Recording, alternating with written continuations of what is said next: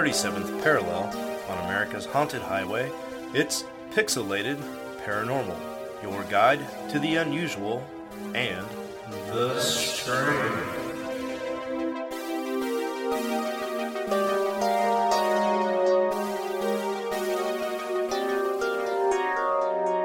What's up, everybody, and welcome on back to Pixelated Paranormal, episode 102.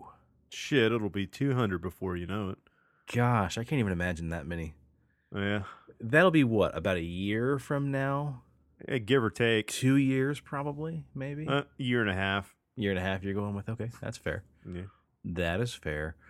Well, this episode is going to be pretty much straight to the good stuff. We don't have any news to share, and we had a listener story submitted back at the tail end of March, right before we went down to Omaha. And Micah wrote in, and of course we've talked about Micah before. He's one of the dudes that we got to meet down there in Omaha, or up there in Omaha rather. And so, listener and friend of the show, Micah wrote in about the Black Angel of Council Bluff. So basically, you're saying we're not going to get to Thieves in the Night Part 3. It's going to have to be an episode of just you recounting what we talked about the first two episodes of that series. And then a long discussion on should we ever do a three-parter ever again. I was looking at the books I'm going to pack to take with me to Colorado this weekend. And I was like, I should probably go ahead and bring Thieves in the Night and finish reading that so we can, put a pin in that story.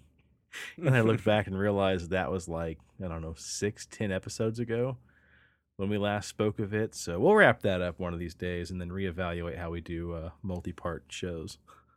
Probably we will do them back to back. Dude, that sounds like a plan. But yeah, short answer, no. We are not going to get to Thieves in the Night, although I will deeply consider doing that on episode 104. I think that would work out pretty well. I wish, with... What's that? I said okay. I can. Oh, okay. I thought you had something deeper to say. Had I known this ahead of time, we could have planned and actually released that episode this week, because tomorrow for us, because we're recording this Monday night, Tuesday, July 2nd, is Worldwide UFO Day. Oh, shit. Yeah, I found that out yesterday, so there's that. This episode has nothing to do with UFOs at all. But what it does have to do with is really bizarre, dare I say, haunted statuary. Dun, dun, dun. And while that may not sound like, a topic that will have you guys on the edge of your seat, I fully think we've curated a show that will bring some heat. Yeah, and me doing a really shitty accent. Oh, well, that's going to put the asses in the chairs. Come for Preston being offensive, stay for the stories. Well, Micah wrote in back before we got a chance to meet. This is back on March 28th. He wrote in, "Hey guys, in case you were looking for a quick little snippet, here's a haunted statue that's about a mile away from my house. I've never had anything paranormal related to the statue happen, but I have asked a bartender about it shortly after I moved here. And she said her friend hugged the statue one night and then totaled his truck on the way home shortly after." And so that, obviously piqued our ears, and we wanted to get to it. But we'd never really had anywhere to fit the story into that wouldn't have just been really, what do you call that word, juxtaposed? Yeah, it would have been really out of place, like everything else we talk about in hindsight. Oh, that's fun. Well, let me make sure I got the right. It would have been out of place, like mustard on a peanut butter and jelly sandwich. Ew. Hey, speaking of sandwiches, have you ever heard of people making a peanut butter and onion sandwich? No, that sounds disgusting. It sounds terrible, and our friend Aaron makes them and swears by them. I don't know. No. We had that peanut butter burger up there in Omaha. Yeah, that was actually pretty good. Yeah, it was good enough that I went and had another one in Oklahoma City like a month ago. Guys, if you ever get a chance to go to the garage, it's like a burger joint, beer and burgers and stuff. Trust me, trust us on this. Pixelated Paranormal stamp of approval. Get the Sticky Fingers burger. It is the hamburger of your choice. This is not a paid advertisement. Hamburger of your choice, be it turkey, beef, or whatever, bison. And then they slather on chunky peanut butter, cheese, and then like a jalapeno relish. Yeah. And listen, if I tell you one bit of advice, it's this. Tell them to give you extra peanut butter and extra jalapeno relish. And it's not overly peanut buttery. It Right. reminds me of like when you eat like Oriental dishes and they use toasted sesame seed oil. Like it just gives this nice nuttiness to the palate. Mm-hmm. Yeah. That's an excellent way of describing that. Has nothing to do with statuary, but like we said, when does any of this have to do with anything? Yeah. So let's get back at it. The Black Angel of Council Bluff. This is a statue or a memorial statue in a cemetery called Fairview Cemetery up in Iowa. So I'm assuming this is going to be the border of Iowa and Nebraska because it's got to be close to where, Micah and everybody lives. But anyway, so the Black Angel of Council Bluffs is a memorial statue to a woman who passed away, 100 years ago or more. And it's in the Fairview Cemetery near the edge of the property near Council Bluffs in Iowa. Now, the statue itself has kind of a very interesting history behind it. So we're going to start with that. And the story begins with Ruth Ann Brown and her husband, Greenville Mellon Dodge. Now, Dodge himself was a pretty distinguished man. During the Civil War, he became the commander of the 4th Iowa Infantry, quickly rising through the ranks of the military from captain to colonel to general. When the war ended in 1865, he returned back to Council Bluff, or the Council Bluffs, and eventually took a job as a surveyor and chief engineer for the Union Pacific Railroad. And while he was there, he met this nice, cute little spunky woman named Ruth. And Ruth was really well known for being outspoken. She would stand up, for the downtrodden. She would speak her mind against men and to men in a time that was really not well received. And so these two hit it off really well. And the guy, being a colonel and a general and all those things I mentioned before, he really wouldn't settle for anyone less than a woman of this caliber. She really kept him on his toes. They had a very long life. They loved each other to pieces, and they really just made this dynamic couple. So they go on to raise 3 daughters, Letty, Eleanor, and Anne. And then unfortunately, in January of 1916, General Dodge died. And he left behind him his wife and 3 daughters. And as they're mourning and they're trying to get over, the loss of their husband and their father, Ruth has this really weird dream. And in the dream, she's standing on a rocky shoreline, on this beach, and she's shrouded by fog and smoke and mist. And all of a sudden, in the distance, this ancient-looking boat makes its way up towards her. And as the fog kind of clears, she sees this beautiful woman standing on the boat. And she's kind of waving, kind of motioning for Ruth to come towards her. And as the boat gets closer, she sees the woman holding a big bowl in her hand. And the bowl just has this water running over the edges constantly, almost like a fountain. And when she gets close enough, the woman, who Ruth goes on to say must have been an angel, offers the bowl to her and says, "Drink. I bring you both a promise and a blessing." Now, Ruth Dodge chooses not to drink, and she wakes up. And she goes on to tell her daughter of this bizarre dream, and she says, "I wasn't yet ready for this supreme blessing. I felt unworthy, and it seemed to me that it would be a presumption on my part to partake in anything so wonderfully pure, so heavenly, and so spiritual." So, perplexed by the dream, she goes on as a widow, raising her 3 daughters, and then she starts to have the dream again. The dream comes a second time, and it's the same deal. The boat rides up to the shore, the angel offers her a drink from the bowl, promising everlasting life, and Ruth turns it away a second time. Now, one night, she has a dream for a third time. But this time, she finally realizes there has to be something more to this. Maybe this is an offer of the angel to maybe get to see my husband again. So in the dream, she leans forward and she takes a drink from the bowl. And when she wakes up, she feels completely transformed. She feels like she's been, completely transformed into this new glorious spiritual being. And she says, I drank the wonderful water of life and it gave me immortality. But unfortunately, she died in September of 1917. So not even a year after her husband passed away, she too passed away. So this statue that's in Council Bluffs in the cemetery was a memorial that her daughters made for her of the supposed angel.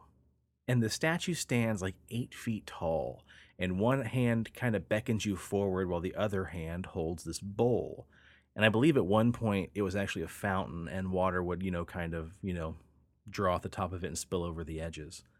And here's a fun fact. The artist who made this statue actually is the same artist who made the Lincoln Memorial in Washington. His name was Daniel Chester French. Holy shit, and that thing's supposed to be haunted with like some black spectral cat that runs around it at night and scares like the fuck out of people. Yeah, a puma or something, right? Yeah. Well, we should probably dive a little deeper into old Mr. French here, because maybe he just makes haunted statuary. So the statue was dedicated to their mother Ruth in 1920. And so the statue stands proudly in the cemetery, although it is not an actual gravestone, however, because Ruth and General Dodge are buried about 2 miles away from Fairview. But something strange started happening with this statue. People would drive by the cemetery and walk by late at night, and they'd report that this statue would have glowing red eyes, like 2 fiery embers were placed in its eye sockets. And as they'd get closer, those eyes would kind of fizzle out. Just as they're about to get close enough to figure out what's going on, the ember kind of dies away. And so people will turn and walk away, and they can swear that as they leave, they can hear big, giant wings flapping behind them. Other people have said that at midnight, the statue is said to walk off of the pedestal and roam the cemetery, welcoming brand new spirits and brand new bodies that have been buried to the cemetery. So she's kind of like a welcome wagon or a motherly type of specter. But all of a sudden, in the 60s and 70s, these rumors started approaching. These rumors started getting spread that children were disappearing in the cemetery. And I couldn't find any actual historical, stories backing this up, but that's part of the folklore, is that children would go to the cemetery to play hide and seek, and they'd run and hide behind the statue of the angel, and then they would disappear. And so as the 80s approach, the patina has begun to wear off of the statue, and the bronze has turned into dark black, and the water has stopped flowing from the fountain portion of the bowl, and it's become kind of rusty and dirty. So that's why she's called the Black Angel. But with her also comes a curse, because it's said that if you approach her at midnight, her eyes will glow like fire, and you will receive some kind of curse. And maybe that's what happened to this bartender's friend that Micah was mentioning here. He approached the statue, gave it a hug, and then wrecked his truck. We don't know. But it's really, really interesting nonetheless. And then the other side of the coin of the folklore is that every year on the anniversary of Ruth's death, the Black Angel takes a step off of the podium and begins flying around the cemetery, shooting fire out of her eyes while she screams and terrorizes the cemetery. Huh. Yeah. Well, your story blends into my story very nicely. Well, I'm not done just yet, because as I was doing some research here, it turns out, Micah, and all you guys up in Nebraska and Iowa, there's another Black Angel in Iowa. On the other side of the state of Iowa, in the Oakland Cemetery, there is also a Black Angel.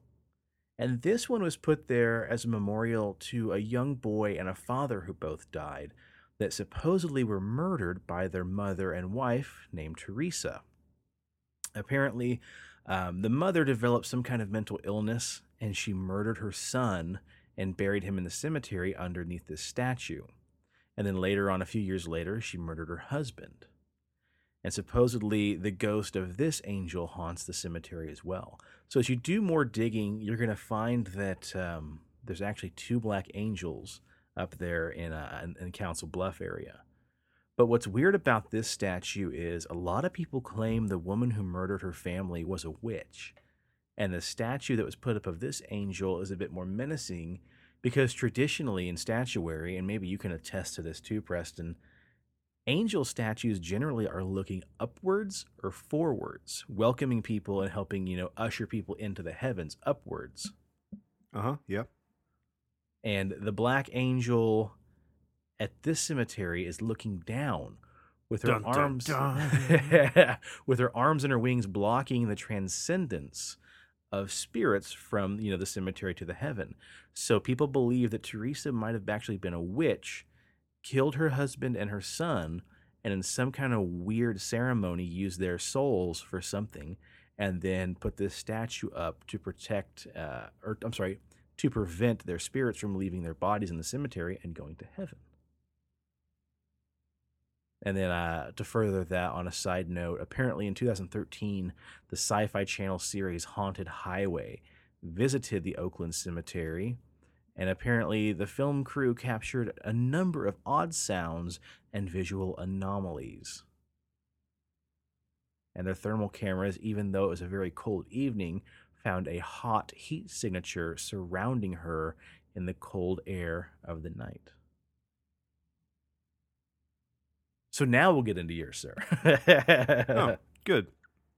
So you had texted me, hey, I'm gonna do this story that Micah had sent us, and what are you gonna talk about? I'm like, dude, I don't fucking know. Like, what the fuck goes with statue? And you're like, well, I got one about the Catskills, and then I'm like, ooh, I know a lot about that one. And then I'm like, well, let me see what I can find. So I Google search haunted statues and didn't get dick. Now that's good because you found a haunted dick statue. This would be a whole different show. It'd be a whole different show. And then I kind of narrowed my Google search and I came across like haunted Graceland. So there's a bunch of angel statues in the Graceland Cemetery that are haunted, and basically you find like all these stories about just angel statues and cemeteries being haunted and blah blah blah. I'm like, well, that's just kind of lame. We don't, those are just normal everyday stories. We need to do better than that. So I re-Google searched and used some different wording, and I came across a bizarre incident that happened in Ireland in Ballinspittle, County Cork, in Ireland. In 1985, when a strange phenomenon of moving statues occurred. Now, it's been observed in that village. What do they call their? Do they call them villages, towns? I don't know what they call it in Ireland. Yeah, I'd say village or township, maybe. That a statue of the Virgin Mary moved. It was witnessed in 30 locations around Ireland. So this wasn't the only one, but this was the one that was the most, profound. And over 100,000 people visited Ballinspittle alone to pray and stare at the figure. So it became a phenomenon in the 80s. So I was able to find some testimony from people in the village. And one of them was Sergeant John Murray, and he said the following. One morning, I went up there and checked out the statue. I felt like someone was playing tricks on me, and I was amazed to find no wires or trickery there at all. I was so convinced this was a hoax, I had searched behind the statue and also tried to move it. It wouldn't budge. But in July 1985, I saw something physically impossible at the grotto. I saw the concrete statue of Our Lady floating in midair, not rocking, but floating. Huh. Floating in mid-air, feet above the ground. Huh. Huh. Are there So- any pictures of this to your knowledge? No, but I mean, I'll Google search it again and see if I can find some pictures of her. Now, another guy, John Miller, came forward, and he said, "It's been nearly 35 years since my mother came home from bingo to say that everyone was talking about the moving statues. It was late on an August evening in 1985, but intrigued by gossip, John and his mother Lily decided to drive the short distance from their home in Monasterven to the local grotto. John was 20 at the time, and he recalls now, utterly skeptical about the idea, that when his mother told him the holy statues were reported to be moving in the villages, but they're like, "Fuck it, we're gonna go and check it out." So they got there, and he says, "I said to my mother that if it was a fucking happening all over the place, it should be happening here. Mammy said we should go up to the grotto and see." So we went up in the car and pulled in. We weren't there for 5 minutes when at the same time we both saw the statue turning. It was turning to the right towards the railway, but it wasn't the statue itself that was moving. It seemed to be a figure that came down and made itself appear as it was moving, as if something was superimposed on the statue. It frightened the bejesus out of me, laddie, and I didn't believe it. I said to my mom, "Don't open your mouth." They returned home, he says. He got into bed and prayed and prayed.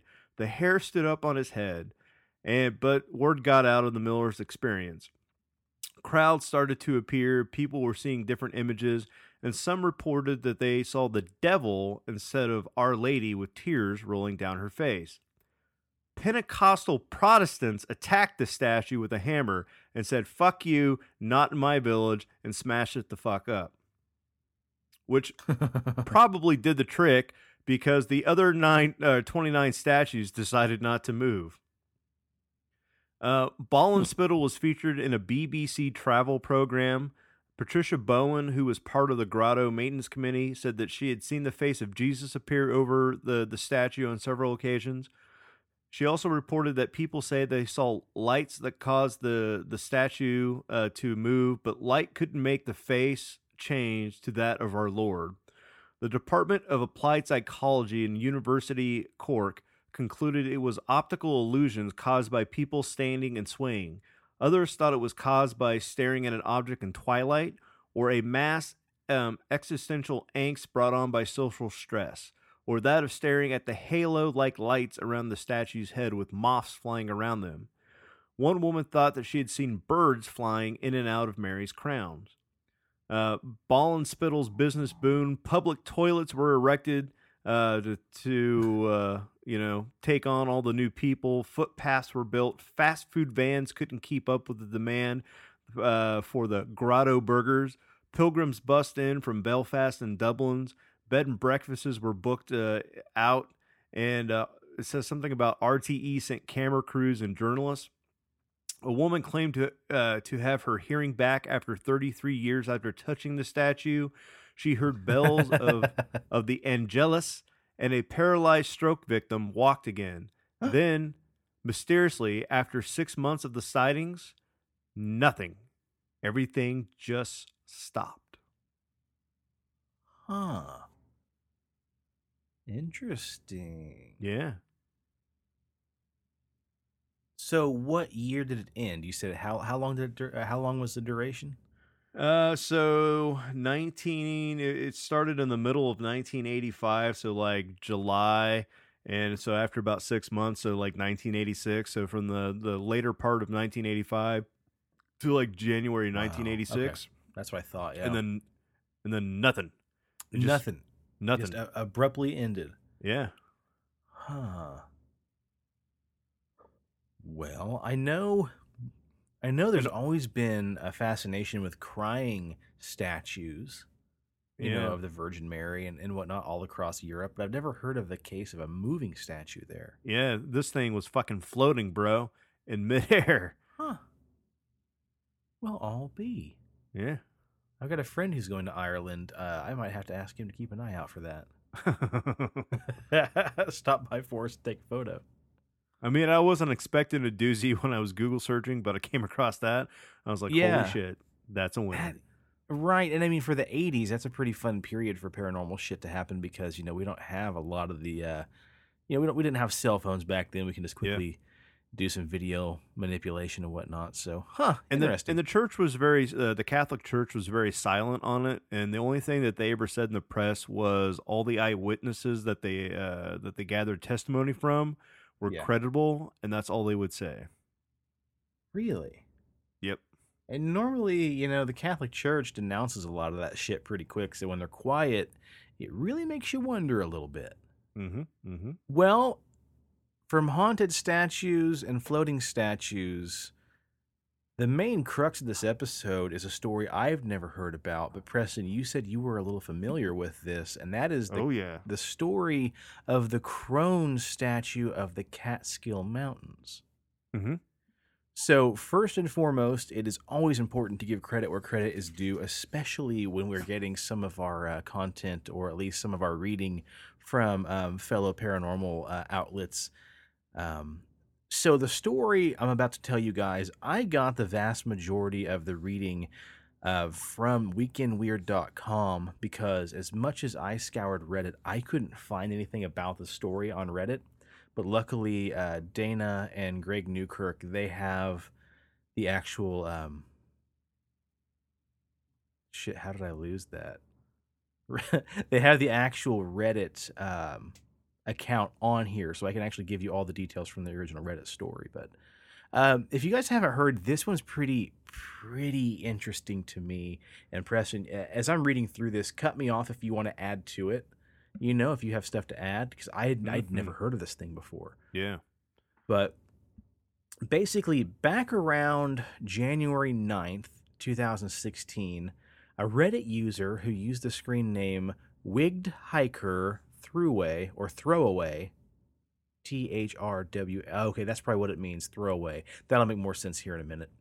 Wigged Hiker Throwaway started posting on a thread in Reddit titled, "Me and a friend found this creepy statue while hiking, and now strange things are going on. Anybody know what this is?" And so the story starts off like this. And I'm going to read most of this because this is his words. "Last week, my friend and I went hiking in the Catskills near Sundown Forest and found this really creepy statue while fucking around in some caves. It has nails in its eyes and a noose around its neck. It looks like it might be old. I don't think it's been there very long, but it's weird because this cave is way off the trail. Somebody had a fire there not too long ago. So they find this statue next to the remnants of a campfire. The statue really wigged me out, but my buddy decided to take it home, even though I told him not to." That's a fucking red flag, people. If we've ever known one. "Everyone says there's devil worshippers that come out here to sacrifice animals and do their spells and that kind of shit. So I didn't want anything to do with this thing. A couple days later, my friend calls me and tells me that he thinks the statue is haunted because it keeps moving around from spot to spot and it keeps smelling weird stuff. He says he can't sleep at night because the banging noises keep him up. And now, last night, somebody knocked on his door, but when he opened it, nobody was there. So he's super weirded out and he thinks a ghost may have followed him home with the statue. It must be a coincidence, but I think he's actually scared. Before we go set this thing on fire, I wanted to see if anybody knows what it is. Anyone ever seen something like this or heard of a statue causing ghosts?" So I'll post a picture of the statue, of course, to Instagram, but it looks kind of like what I would say is a almost like a tiki-style wood statue carved out of wood. Very simple, statue. It's a human figure, but it has a noose of rope around its neck, and then nails driven into the eye sockets where the eyes should be.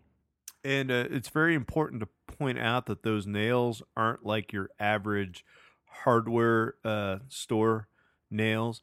They are actually railroad spikes, which are iron, And Oh. iron is used to keep spirits in place.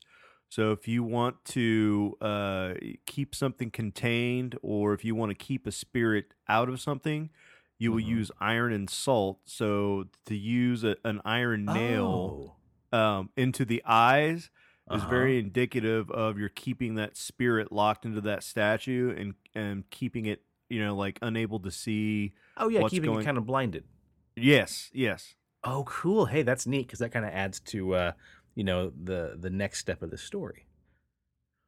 So he posts this to Reddit, and of course, all of your armchair experts and all of your paranormal fans all weigh in.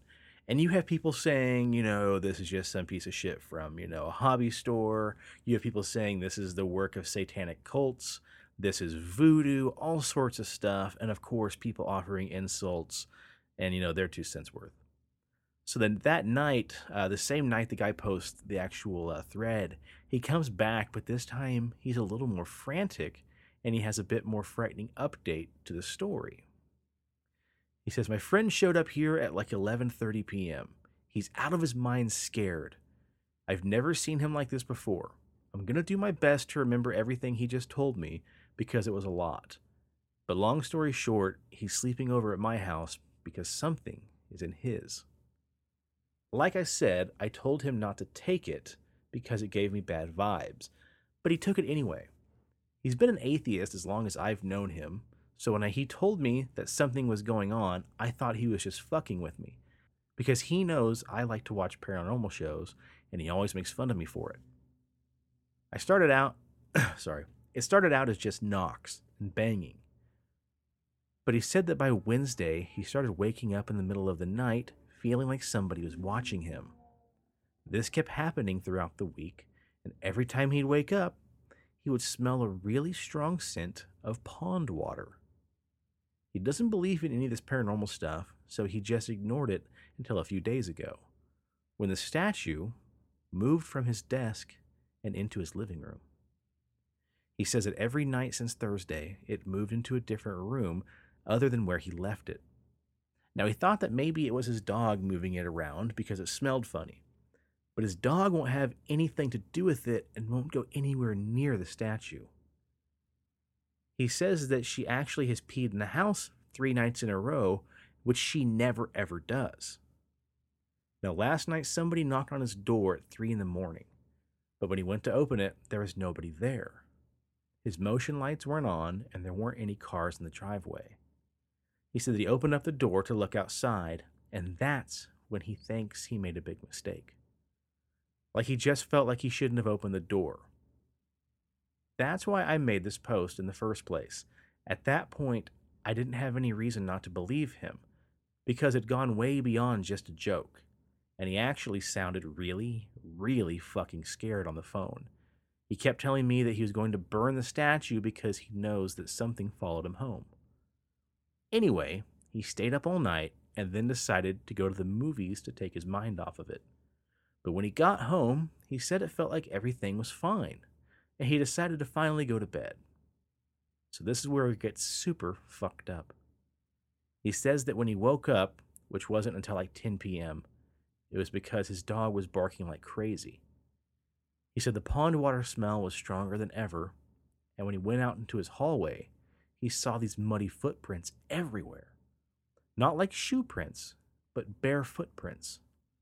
All of his doors and windows were locked, especially after someone had knocked on his door, and that freaked him out, so he made sure everything was locked up. So there's no fucking way anybody could have gotten inside. And then when he went back into his apartment, sitting in the living room was the fucking statue. It had moved again. And he says that this is where he started to go. And he says this is when he started to go near it, and then he heard somebody breathing. He describes it like his grandpa that had a tracheotomy tube. He pieced the fuck out, and now he and his dog are sleeping over at my house in my guest room. I've never seen him this scared, and he even started crying. I have no fucking idea what to do. I believe him because he has no reason to lie about this, because it's gone way too far to be a joke now. I know that everyone says not to burn it or whatever, so what the fuck do we do? He wants me to just go out of the house and get the statue tomorrow with him. But I'm too fucking freaked out to take it back to where we found it because I don't want to see whoever put it there. So at this point, that's kind of where the Newkirks step in. They are world famous for having the traveling museum of, Traveling Paranormal Museum, Presto? Oh, yeah, and they have all sorts of they have another haunted statue called the Idol of Nightmares that they named Billy Idol, which is from Yep. which is from You're the Africa. Midnight Owl. And they were having like when they acquired that statue, like Greg started to get the nightmares, and like like everything in the house, the atmosphere changed. And Yeah. they were at like one of their conventions with the traveling museum, and this black guy came up to him, and he was like from Jamaica. It was like the problem is, I don't want to be racist, but you people are white and you don't understand like our culture. And if you were just to give him some rum and tobacco and make an offering, like he'll calm the fuck down. And so that's what Greg did. Like they went home and like gave him some rum and tobacco, and they're like, yeah, now actually Billy's pretty cool. So Oh, wow. yeah. Hell yeah, that's awesome. Well, Greg and Dana, when this is all going down, before they had a chance to actually, get involved with it, they were simultaneously filming some episodes of Finding Bigfoot. And while they're doing that, some of the production team, of course, is just perusing Reddit, the paranormal subreddit, and they came across the story. So he points it out, so he reaches out to this guy named supposedly Danny, the one who, is the Reddit, the guy who's writing the story on Reddit, and says, hey, you should really think about reaching out to Greg and Dana because they specialize in this stuff. They have a museum full of these things. They know how to handle this kind of stuff, and this would not be their first rodeo, by a long shot. So then the guy reaches out to Greg and kind of gives him the backstory and starts asking them, what the hell should we do? What are we supposed to do with this thing? Just take it back where we found it, burn it, destroy it? What the hell are we supposed to do? So Greg reads the backstory and tells him, you definitely don't want to burn it. Burning it or throwing it away or destroying it could have actually made things worse than it already was.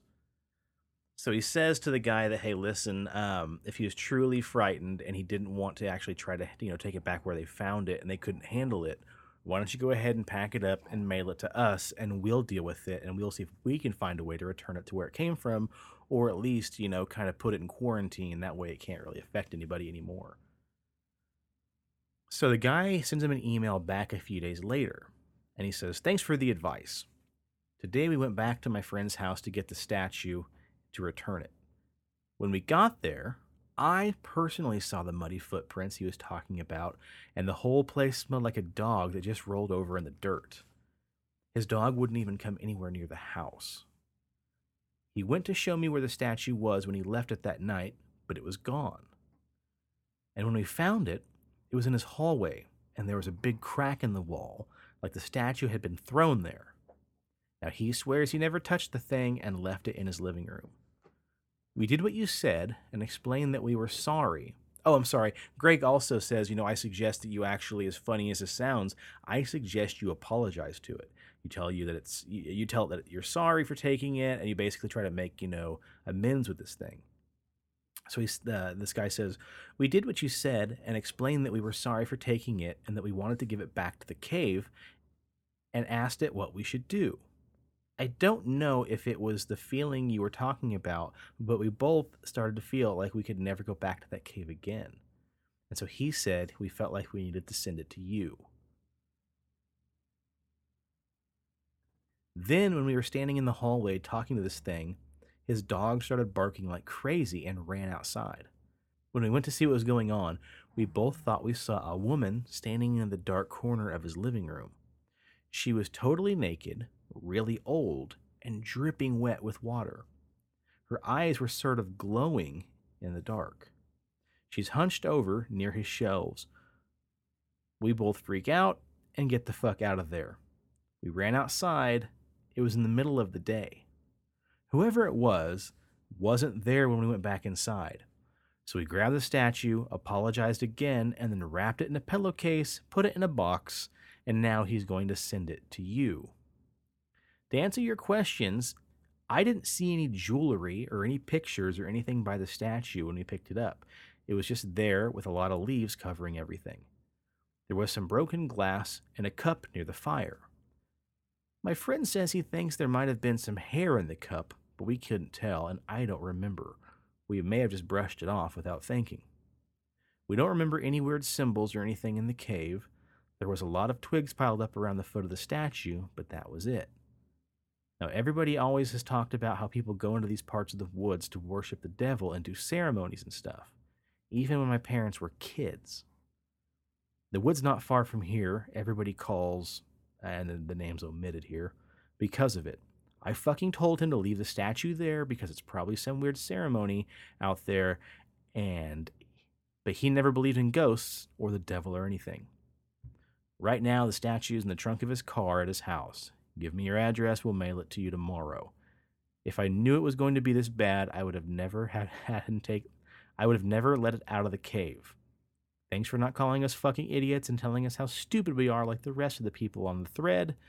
This is the whole reason I used a throwaway name on my Reddit to begin with. So what's weird, is they eventually get the statue up here at the HQ for Weekend Weird at their house, where they have all sorts of totems, statues, haunted items, and stuff like that.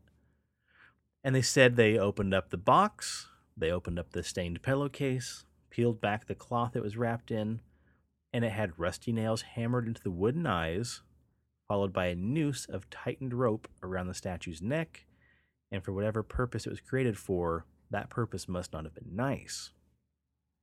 So the figure looked really menacing, but there were a few things they said were kind of confusing about it, because the statue itself looked very old and weathered, as did the nails, but the rope that was wrapped around the neck couldn't have been more than like a year old.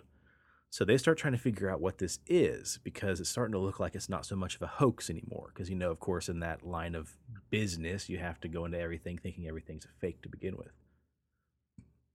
Now, what they normally do with everything that comes into the actual museum is they snap a couple pictures of the item, they jot down some notes, kind of make an inventory of it, and then they, go back about their business.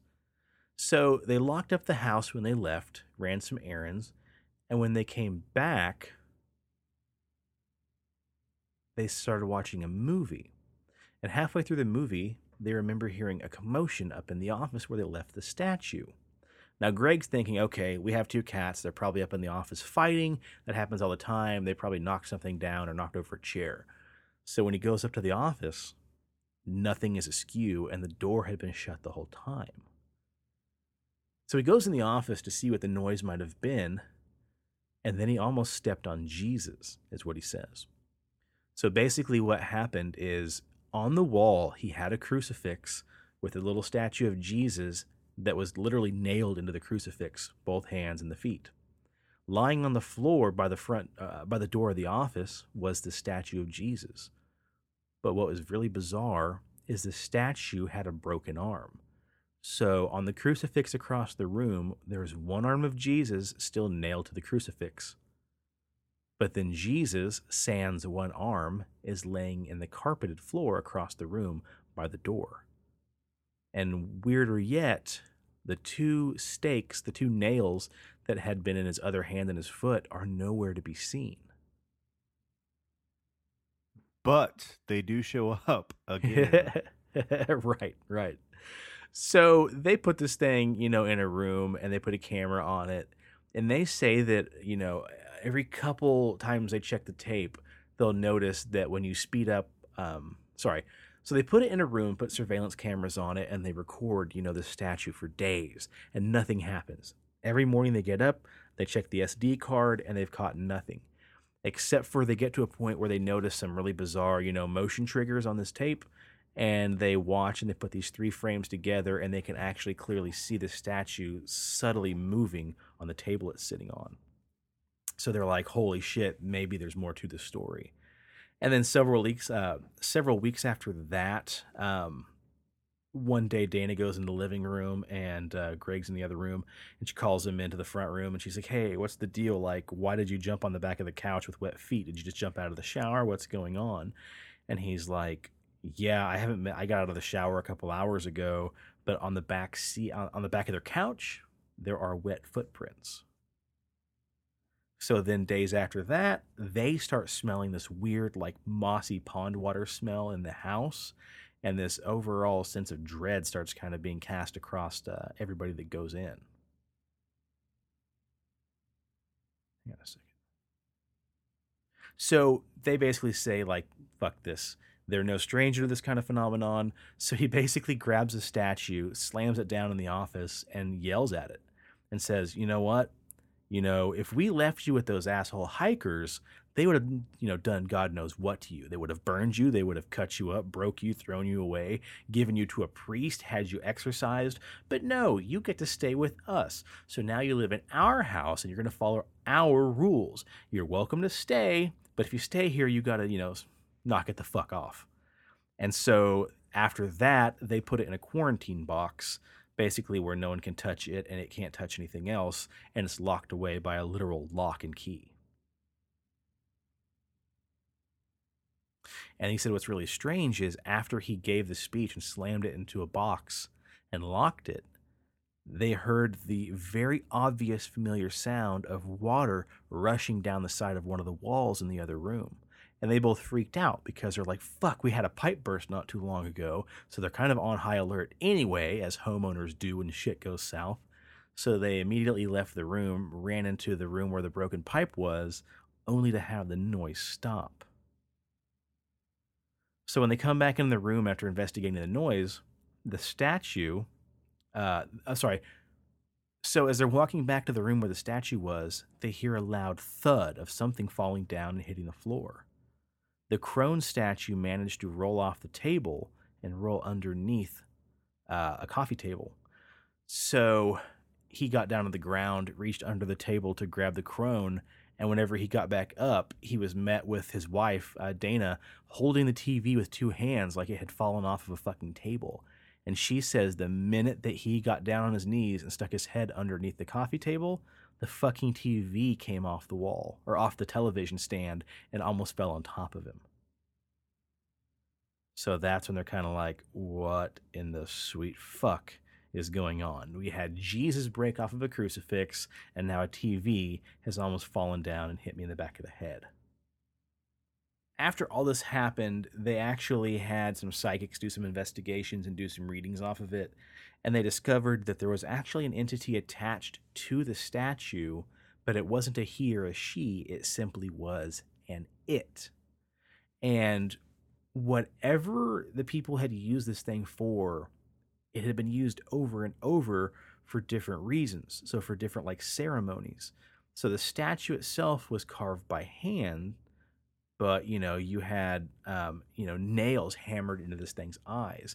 So they don't know if it was really like a voodoo doll that was being used, because the nails were driven in there as a matter of factly, like somebody had actually put some effort into nailing these things in there very carefully. They don't really know what the rope was, but they could tell by the age of the statue, the iron nails that you mentioned, and the noose. It had been used over and over on several different occasions. And apparently Psychic Chip Coffee came forward and said he believes that it's possessed by a Babylonian spirit named Marduk, a powerful entity known to have 50 names. And apparently Marduk is oftentimes associated with water.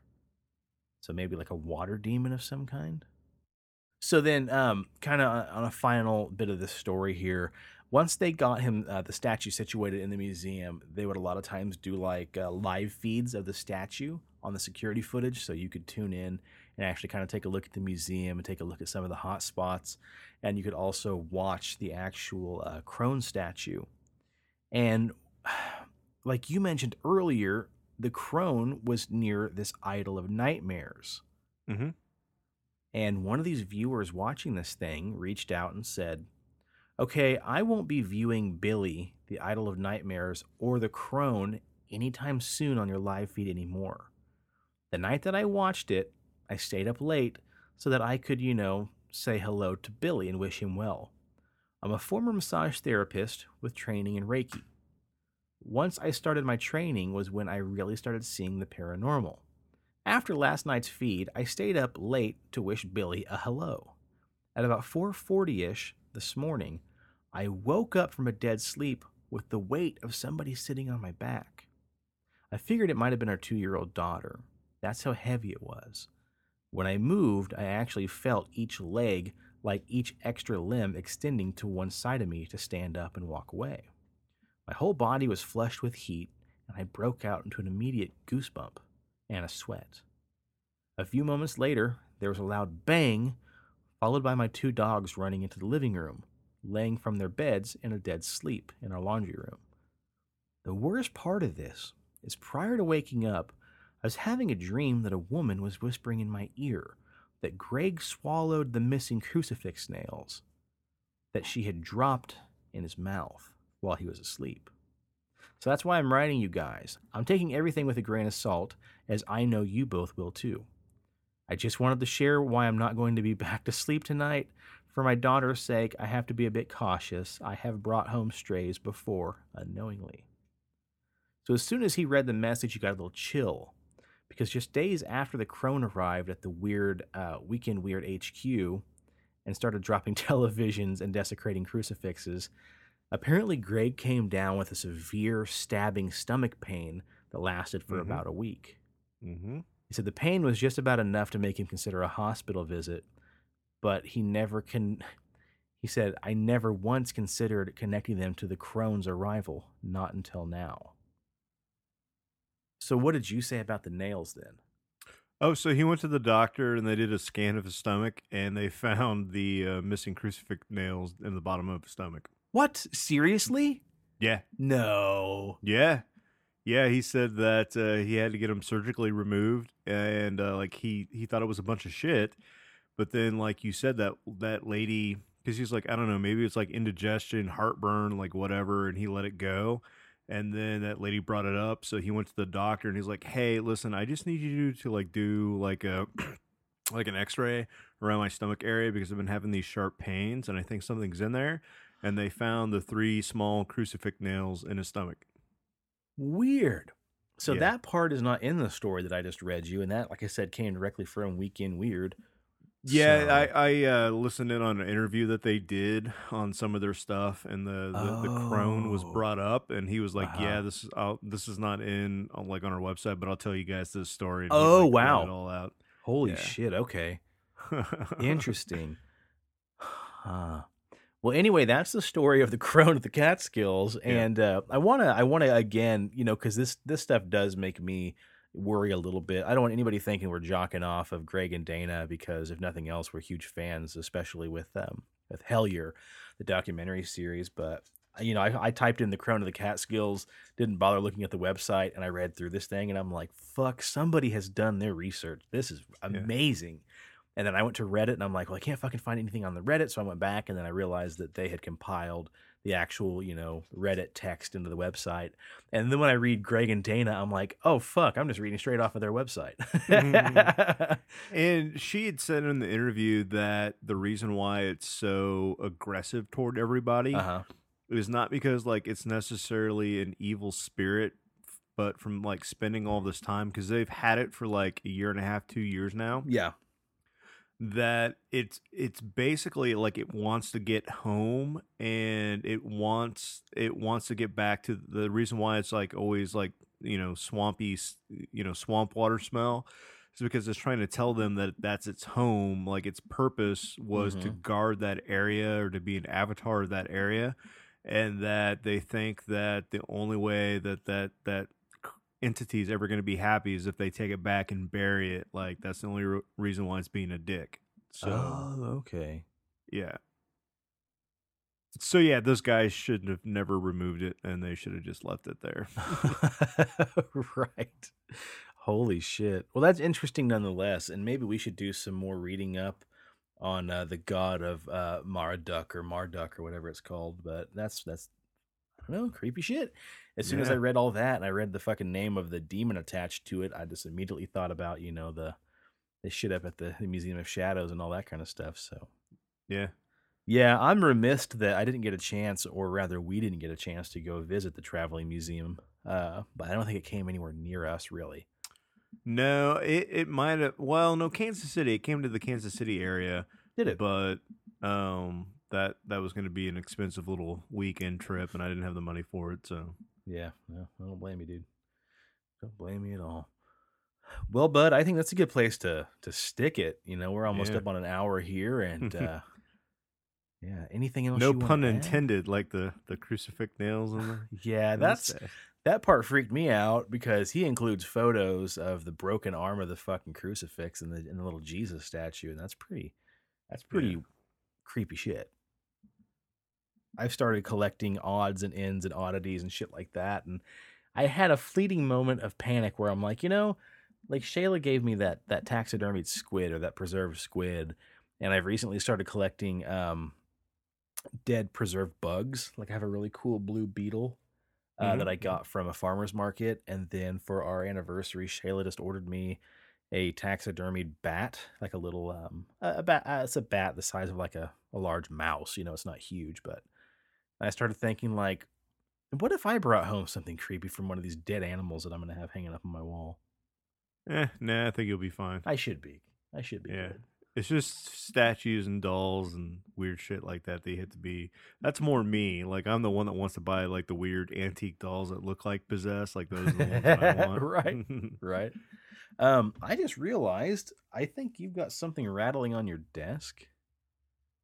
It's just me because we're giggling and my fat belly is hitting the desk. Oh, is that So, what it is? Okay, yeah. cool. Well, folks, sorry if that's a little annoying. I can't edit that out, unfortunately, but I just heard it now. So maybe it's okay. Maybe no one's going to worry about it.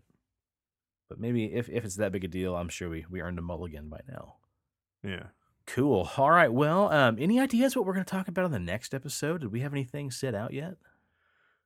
No, like I toss around the idea of doing the Bob Lazar thing, but I try to watch that documentary and like I keep falling asleep. Like Do I ya? don't know, it's not whisking me away. Yeah, I think it's a lot of facts, and it's not a lot of like aliens jumping at the screen, and Yeah, it's a little more dry. It's good. It's a great job. I love what Corbell does for his documentaries and Yeah. shit. But okay, cool. So maybe we'll scratch the Bob Lazar stuff and put that back up on the to-do list. So yeah. okay, cool. Well, no teaser on what the next episode's going to be about. It's definitely not going to be about the thieves in the night. Not yet, but it'll be something good. I'm excited. We'll have Steve back on. Steve had took this show off just to relax a little bit after a long week at work. So cool, man. Well, check out our friends Fear and Fame up in Denver. Up in Colorado. Denver is where I'm going on vacation. In Colorado, check out Mark's solo cast, The Pixelated Sausage. Check out his YouTube channel where he attacks the backlog and plays a bunch of really old, great games. And then check out, I want to give a shout out to another fellow podcast, the Ruckus Sessions podcast. I've only listened to a couple episodes myself recently, but these guys are soon going to be joining the ranks of the Episode 100 Club. And I always go back and listen to the first episode of most podcasts and then go forward. And I'm on episode 4 where they're going to be discussing comics, superheroes, and villains. And so far, so good. I really enjoy it. So if you guys want to have something on a whole different flavor, check out the Ruckus Sessions. I think you guys might enjoy it. And if I don't know any better, because I don't, I think these dudes might be up in Canada. Yeah. The great big country of Canada. Sorry, a weird vehicle just drove by and went on the road. So, all right, man, what do you want to plug? Well, as always, if you need a beard, if you want a beard, if you want to grow a beard that'll make the crone of the Catskills a little wet and saucy, check Moister than out an oyster? Big Dobbs. What? I said moister than an oyster. Yeah, moister than an oyster. Check out BigDobsBeardBalm.com and use promo code PXLPARA for 20% off your order. And check out scents like mint, Dundee, cedar, bay rum, classic, sweet tobacco, citrus. You know what? You can't go wrong. So buy something, put it on your man fur, and go to town. Man fur makes me think of pubes. Hell, do that Well, too. You never know. Use mint. You never though. know. I would use that mint if that's what I was going to do with it. Put a tingle in your dingle. You know, if nobody's ever gone into the business of doing pubic hair balm, Big Dobbs, man, that might be your next market. Okay, we've done enough damage for now. Thanks, guys, so much for listening, and we will catch you all next time around. Stay spooky and stay on the paranormal highway. The cast at Pixelated Paranormal would like to thank you for listening to this week's episode. Pixelated Paranormal is here to tell you tales of the fantastical, the strange, the unknown. Tales that will move you a little further down the paranormal highway. If you'd like to share your own listener story, we would love to hear it. Email us at pixelatedparanormal@gmail.com. Again, that's pixelatedparanormal@gmail.com. We'd really love to hear from you. Again, thanks for listening to this week's episode of Pixelated Paranormal, your guide to the unusual and the strange.